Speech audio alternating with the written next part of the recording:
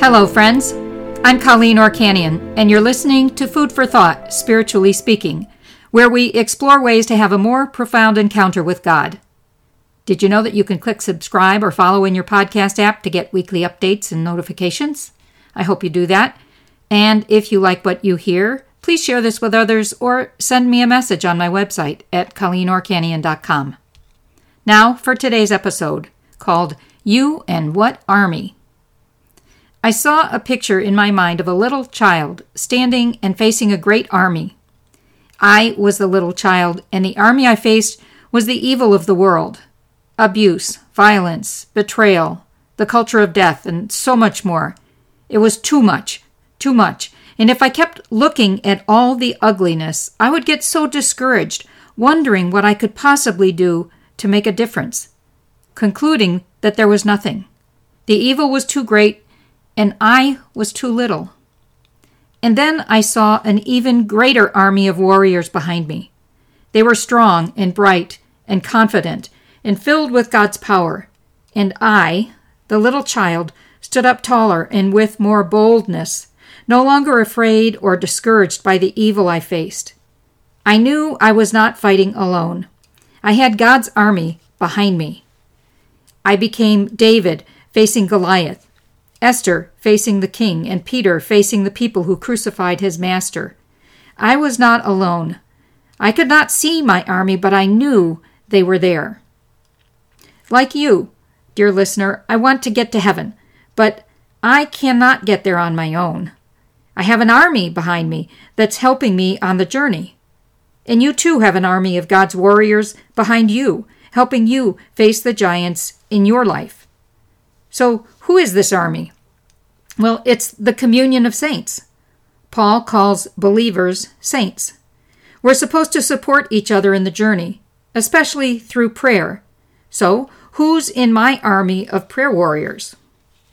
Well, my husband. I know he prays for me every day, probably many times, and hopefully my son as well. Surely he's praying for me. He's in my army. My mother and my father when he was alive. They prayed each day for me and for each of my sisters and my brother, for us to draw nearer to God, to find a good spouse, to strengthen our marriages, to help us heal from the tragedies of our lives, and so much more. My sisters and my brother are in my army, praying for me, maybe not as fervently as my parents, but still praying. And I have a family not by blood, my church family.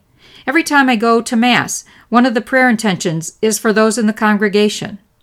At First Baptist of Blairsville, in each weekly staff meeting, they pray for specific families in the church and send out a postcard to those families to let them know they were prayed for that week. The people I serve in retreats and spiritual direction are part of my army, as is my own spiritual director. Even people I don't know are part of my army. Maybe I've never met you who are listening today, but if you pray for me, you're part of my army. And thank you. I'm listening to the Catechism in a Year podcast, and at the end, Father Mike asks us to pray for each other. So I'm praying for all the listeners, whoever they are, and they're praying for me. Strangers from all over the world praying for each other. We're all part of each other's army. And the priest who hears my confession is part of my army. The priest who celebrates the masses I attend is part of my army. And that's just the beginning. There is an entire army in heaven behind me, because even when we die in this life, we are alive in heaven, more alive. So who in heaven is in my army? Well, the people I've known and loved through the years. My father, of course, my grandparents, and all of my ancestors. All the saints in heaven are in my army. Revelation tells us that they're under the altar offering prayers to God. This includes the small s saints, people who have lived lives worthy of heaven, and the capital S saints like St. Francis of Assisi and Mother Teresa and St. Joseph and St. Peter and St. Thomas and on and on and on. And of course, the Virgin Mary. My guardian angel is right beside me. I can't see him, but he's always there. And he must be frightening because whenever an angel appears to someone in the Bible, he says, "Do not be afraid." Most importantly, my army is led by God, Father, Son, and Holy Spirit. All power comes from them. If God is with me, what else do I need? When I think about the army behind me, I stand up tall like the great warrior that I am. And you too are a great warrior. It's not because you have any amazing skills like the hero in a movie. It's all because of the army behind you. Psalm 46 says, I shall not fear, even though the earth be shaken and the mountains quake to the depths of the sea. How can someone not be fearful when the world is crumbling around them? It's because God is my strength, my shield, my fortress. Warriors know who's got their back, and that helps them fight with more confidence. When I think I have to trust in my own strength, I'm not very effective. I'm kind of like Simon Peter in the Garden of Gethsemane. Jesus is arrested, and Peter takes out his sword and swings it wildly, taking off the ear of one of the soldiers. I get the feeling he wasn't aiming for the ear, it's just what he happened to hit. There was so much he didn't understand in that moment, and so he just reacted without really thinking. I don't want to be a warrior like Simon Peter in that moment. I want to be like him on Pentecost when he boldly stood on the balcony of the upper room and shared the good news. The evil was the same in the garden as it was on Pentecost. The difference for Peter was the Holy Spirit. He understood that there was an army behind him, and he could stand tall.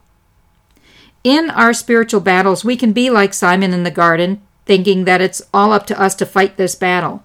We can panic when we realize how weak we are and how totally inept we are in battle. That can make us give up, make us back down. But if I remember that I have an army behind me, I can be like Tom Petty and say, I won't back down. I will face the evil and not let it scare me. I know that the light has come into the world and the darkness cannot overcome it. My hope comes from the promises of God that are all through Scripture. I am a warrior. I am God's warrior. And so are you. I'm in God's army and He's equipped me to fight spiritual battles every day. Same for you. I will stand with Him at my back and with my army of people in this world and in the next, and with my guardian angel, and I will proclaim God's word at every opportunity. I will not let the evil one frighten me with how big he's gotten, or how powerful, or how ugly. God will always be greater. We are called to fight. We're in a spiritual battle, and will be until the last breath. Thank God for your army, and remember that you are part of someone else's army as well, and fight the good fight. With God on our side, how can we lose? So with that, let's consider a couple of questions to bring to prayer. Question 1. Who is in your army? Who's got your back? Thank God for each person. And question 2. Whose army are you in? And how can you help other warriors gain strength and confidence as they fight their own spiritual battles?